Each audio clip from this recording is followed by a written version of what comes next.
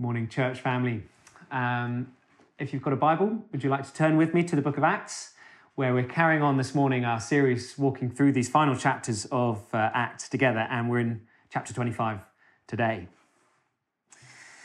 Well, I don't know whether you've noticed, but it seems like people have stopped measuring the lockdown in weeks. People are now talking about we've been in lockdown for 3 months, a whole quarter of a year. And people are comparing it to kind of Groundhog Day, if you've seen the movie, where the days just seem to go, it's the same over and over again, and all the days just seem to be blurring into one. And as we were looking at this chapter as a staff team earlier on in the week, somebody suggested that actually it seems like all of these chapters are a little bit like Groundhog Day as well. And they seem to all be blurring into one, as Paul just keeps on this repetitive cycle of getting himself arrested and getting put on trial and getting put in prison, round and round and round. So it's quite appropriate, it seems, that we're looking at this morning, but we also know that our situation which we're in is not simply just a little bit boring or a little bit tedious, like Groundhog Day. Actually, what has been going on in our society in the last weeks following the tragic death of George Floyd has shown that there's actually real pain and injustice which is being exposed in our world. And it just struck me that actually maybe in God's providence, as we planned this series months ago before we knew about any of these events that were going to be happening, actually maybe he would have something to say to us from Acts chapter 25, not simply just to those of us who are caught in a tedious cycle of lockdown as Paul was, but actually Paul was the victim of injustice himself. And what was it that sustained him and what enabled him to keep going as he faced into those things? I hope we're going to see from this chapter. So let's pray as we come to it together. Lord Jesus, we, as we come to study your word this morning, may be feeling all manner of things. We may be feeling boredom and tedium, and this lockdown cycle of repetitive life is just going round and round, and all the days are blurring into one, and we're struggling to stay motivated. Others of us are feeling deep pain, and Lord, we know that there is injustice in our society. And we just pray that as we come to look at this chapter together, where Paul was caught in a cycle of repetitiveness, but he was also the victim of injustice, Lord, that you would, just as you sustained him, just as you motivated and energized him, just as you transformed his experience, please would you transform ours as well. In Jesus' name. Amen. Well, the story that we've had so far as we left it, well, Paul last week was in prison in Caesarea. And Caesarea is on the coast. It's 60, 70 miles away from Jerusalem. And he's been imprisoned there by the local governor, Felix. And he's kind of been kept there as a bit of a favour to the Jews who wanted to see him dead and kind of didn't really ever have a proper trial. And Paul had been there for 2 years, chapter 24, verse 27 says, until actually Felix, it was time for him to move on, and he was replaced. His successor, the new local governor, was Festus. And immediately, Paul has inherited this weird situation where there's a prisoner who's there, who's been there for 2 years. And Festus wants to work out what to do about it. He wants to do everything by the book. So immediately, he's new on the job, and verse 1, 3 days after arriving in the province, Festus goes up to Jerusalem to find out what's what. And there he discovers that actually after 2 years, you might have thought that the Jewish authorities who wanted Paul dead had calmed down. Maybe they cooled off after those 2 years of Paul's imprisonment. Maybe you would have even thought, if you can remember back a few chapters, to the vow that a number of them took in chapter 23, 40 men actually bound themselves by oath not to eat or drink until they killed Paul. Well, this is 2 years later. I wonder whether they'd kept their pact. And if so, maybe they'd sort of embarrassingly given up the cause against him if they hadn't starved themselves to death by that point. Well, they say to Festus, well, bring Paul up here, and their motive is actually verse 3. They want to try and ambush him and whack him along the way. Festus is having none of it. He says, no, if you want to put him on trial, come back to Caesarea with me. And so that's what they do. Verse 6, they go back to Caesarea, they convene the court, they bring Paul in before the trial, and verse 7, they stood round him, they brought many serious charges, but they couldn't prove any of them. Now, Festus, his whole thing is he's just trying to keep everybody happy. He's a politician. He's a diplomat. He's trying to keep the peace. And so he, in verse 9, wants to do them a favour and says, well, look, Paul, are you willing to go up to Jerusalem to stand trial there? And maybe that will satisfy everybody. But Paul knows that if he falls into the hands of the Jewish authorities, then he's done for. And they'll put him to death. He knows that his best shot at getting actual justice is to remain within the Roman system. And so he plays his trump card and says, no, I'm not going to Jerusalem. You've no right, verse 11, to send me up there. Instead, verse 11, I appeal to Caesar. And he's saying, look, I want to go to the highest court of appeal. I'm going all the way to the Supreme Court. I want to stand before Emperor Nero himself, Caesar. And so here's Festus. He's new on the job. You know, he's a local governor in provincial Caesarea in the middle of nowhere. But straight away, he's got this full-blown international diplomatic crisis on his hands. As we know, I mean, the tensions between the Romans and the Jews were really strained at this time. And many people thought that hopefully Jesus, the Messiah, was going to come and overthrow the wretched Romans and bring freedom and reestablish the kingdom of Israel. That's what they wanted. They hated the Roman occupying forces. And actually, a little bit after the events that we're reading about in Acts chapter 25, there was, in fact, actually the Jewish-Roman wars. And there was full-blown war in the end, which didn't end well for the kingdom of Israel.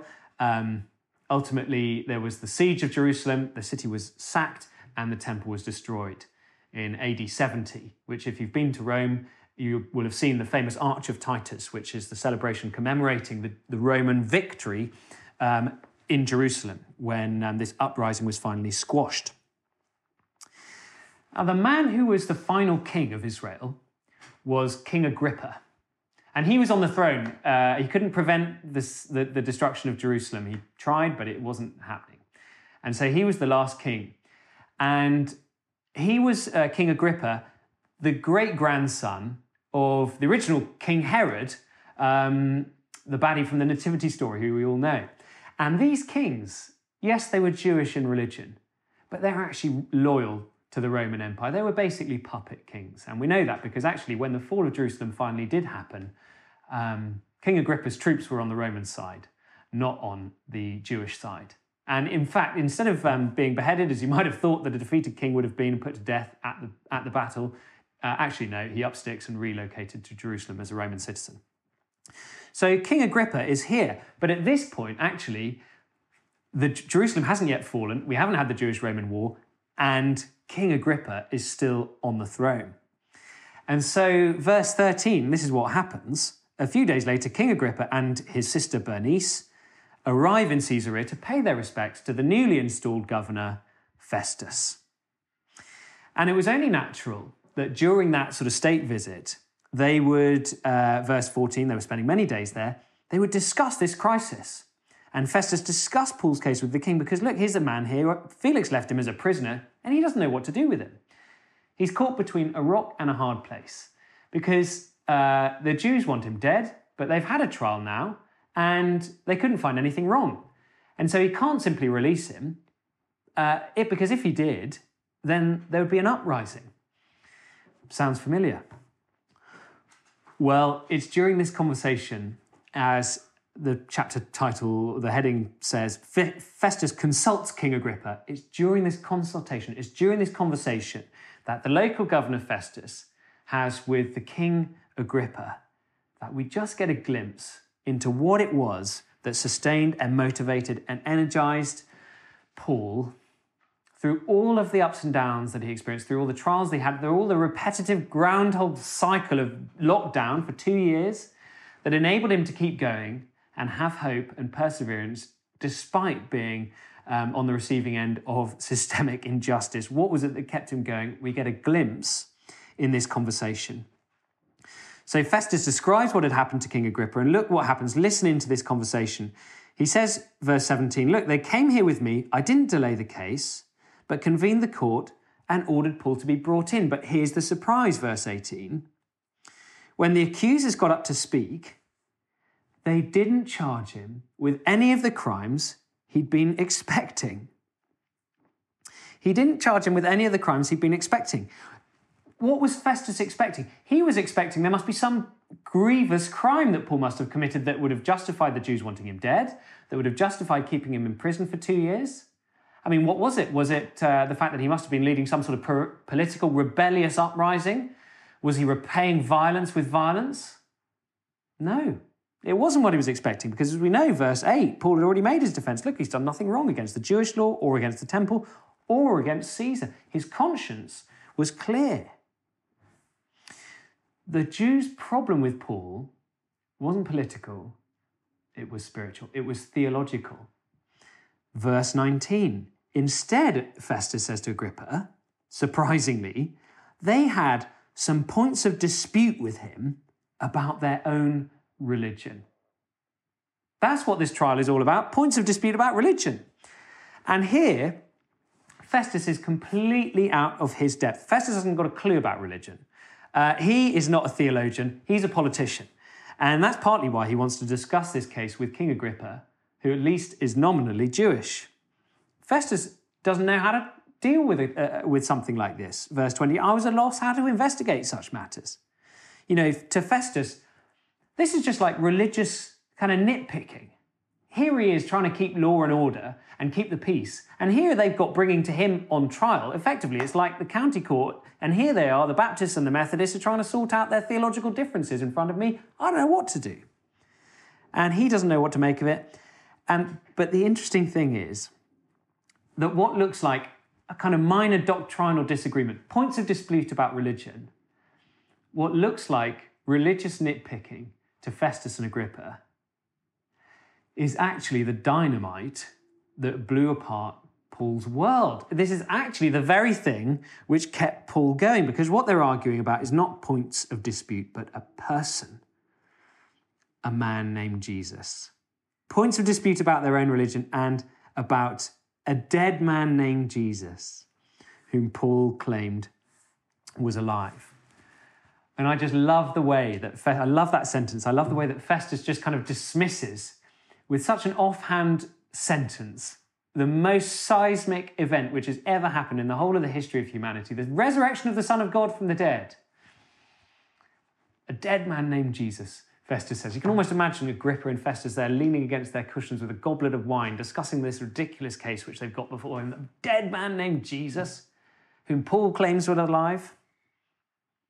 Well, of course, this dead man named Jesus, whom Paul claimed was alive, was the absolute centre of everything for Paul. This was simultaneously the reason why Paul was in prison and the thing that kept him going in prison. It was at the same, belief in the resurrection was the thing that got Paul jailed, but it was also the thing that kept him going.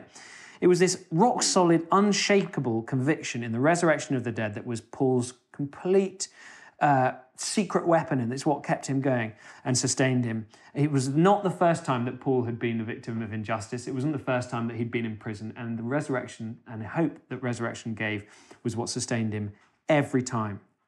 This is what has been actually the driving force for Paul all the way through these Groundhog Day chapters, all through this repetitive cycle of arrest and trial. It's the resurrection which has been at the centre of it. Chapter 23, when Paul was on trial before the Sanhedrin. Why was he there? Verse 6, I stand on trial because of the hope of the resurrection of the dead. Chapter 24, when he's on trial before Felix. Verse 21, it is concerning the resurrection of the dead that I'm on trial before you today. In a minute, he's going to be on trial before King Agrippa. In chapter 26, which we'll look at next week, well, what's he going to say? The same thing to Agrippa as well. Verse 7, King Agrippa, he says, it's because, verse 7, of this hope that they're accusing me. Why should any of you consider it incredible that God raises the dead, Paul asks. And so again and again, for Paul, it's hope in the resurrection that transforms everything and enables him to keep going throughout the repetitive cycle of lockdown and to keep going despite being the victim of injustice. As Paul wrote on another occasion from prison to the Philippian church, for him to live is Christ, but to die is gain. Because Paul believed that this dead man named Jesus, because he was alive, would raise Paul from the dead as well. That was the source of Paul's incredible confidence. It was the source of his confidence to speak out. He never stopped speaking. You barely ever get Paul to shut up talking about Jesus and the fact that he was raised from the dead. He made his own defense. Did you notice he didn't have a lawyer in verse 8? Paul made his own defense. And he spoke so powerfully about the resurrection that Felix kept listening to him last chapter for 2 years. And Festus is now fascinated by Paul, so much so that when he tells Agrippa about this, verse 22, after he's finished, Agrippa says to Festus, I want to hear him myself. Tomorrow you will hear him, Festus says. It gave him confidence to speak. It gave him confidence to face into whatever adversity was going to come his way. I mean, remember, he's already spent 2 years in prison. And now he's on trial. He doesn't care what happens to him. He'll face anything. Verse 11, he says, look, if I am guilty of doing anything deserving death, I don't refuse to die. He can face death with firm resolve because for him, it's lost its sting. Death is just a doorway into resurrection life, as we sometimes sing. Now, where does this land with us? I don't know about you, but I've been really challenged just reading this chapter over the course of this week because it's so easy to forget that the hope we have as Christians is not primarily for this life. It's so easy to get caught up with hope just for this life. But Paul, as he says elsewhere, if only for this life we have hope in Christ, we are of all people most to be pitied. No, the hope is actually for the life to come. That was Paul's hope. But it's so easy to get caught up focusing on the here and now because that's what's tangible. That's what's in front of us. And by and large, we are privileged to live very comfortable lives. We've got a roof over our head. We've got hot and cold running water in our taps. We've got good food on our plates. We've got warm clothes on our back. We've got so many comfortable. We've got money in our bank account, which allows us to kind of go on holiday. We've got so many privileges. Our family, Hannah and I, we're expecting a baby. We've been given incredible care. The NHS, the care that we've had through the midwives has been absolutely phenomenal. We've got Amazon that will deliver us virtually anything we want in a brown cardboard box of dreams the next day on our doorstep. I mean, it's so easy to think that actually, generally speaking, this life is pretty good. And it's so easy to think, well, then that's what this is all about, that this is it, that this is salvation, that this is God's great plan for our lives. And actually, the moment that some of those privileges get removed, and the moment the lockdown happens and kind of interferes with our plans, or the moment that something happens in the news or something that happens in our society to show us that actually it's not all okay in the here and now, well, then it's easy in that moment to have actually a really rather short-sighted hope. And to hope that actually in a few months or years, actually all this will blow over. Actually, we will make progress. Actually, the lockdown will lift and we'll go back to normal. And that's really what I'm hoping for most of the time. But that wasn't Paul's hope. Paul's hope was so much bigger. Yes, Paul hoped for this life as well. Of course he did. He hoped that he was going to get out of prison. He hoped the lockdown was going to lift. And if it did, great. But that wasn't his ultimate hope. Paul's hope was so much bigger. Paul's perspective was so much greater. Paul believed that this dead man named Jesus wasn't in fact dead at all. He was alive. And that means that actually, after this life is over, whatever happened to Paul, his body wasn't simply going to decompose. His spirit wasn't simply going to be extinguished. Actually, he was going to be raised from the dead with Christ, and that Christ was going to return and usher in a new kingdom where all oppression and injustice and hatred and violence and racism will cease, and there will be a crowd and a multitude that nobody can count from every tribe, nation, people and tongue gathered around the throne, whose kingdom will have no end, where there'll be peace and prosperity and justice. And every tear will be wiped away from our eyes, and there'll be no more death and no more mourning or crying or pain, because the old order of things will have passed away. And the earth will be renewed and there will be joy. And Paul's hope was so much bigger. He had resurrection hope. And I think that the challenge that I've found is that so often I claim to believe that. So often I claim to believe in the resurrection of the dead. But actually I live most of my life probably as though this life is all there is. And reading about Paul as he kept going, the victim of injustice, going through a boring cycle of tedious lockdown, my prayer for myself is that the Lord would give me the same conviction that Paul had, that he would have the same perspective, and that we would believe in the resurrection, and that would be the center of everything that we believe as well. Now, maybe this is all completely baffling, and maybe, like Festus, well, we just think this is a point of dispute about religion, and in which case, let's just investigate further, and that's a point for discussion. But my prayer is for all of us that what would transform our situation at the moment, and what would sustain us and keep us going, just like it did for Paul, day after day, year after year, would be the hope of the resurrection of the dead. Transform Paul. Let's pray it would transform us as well. Lord Jesus, we thank you so much for the example of Paul, that no matter what he went through, the ups and the downs, the highs and the lows, and the trials and the injustices that he faced, it was the resurrection of the dead that motivated and energized and sustained him. And it was hope in the resurrection which transformed him. And we do pray for this life. We pray that we'd all be able to go back to normal at some point. We pray that you'd sustain us in the lockdown in the meantime. And we pray for our society, which is reeling at the moment from the injustice which is so evident all around us.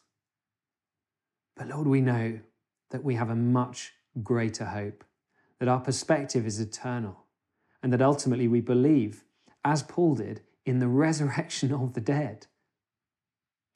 And I pray that that hope would so take hold of us, so grip us, that it would transform us in the meantime, that it would help us be motivated and energized as we go about our lives here and now, knowing that our hope is yet to come. In Jesus' name, amen.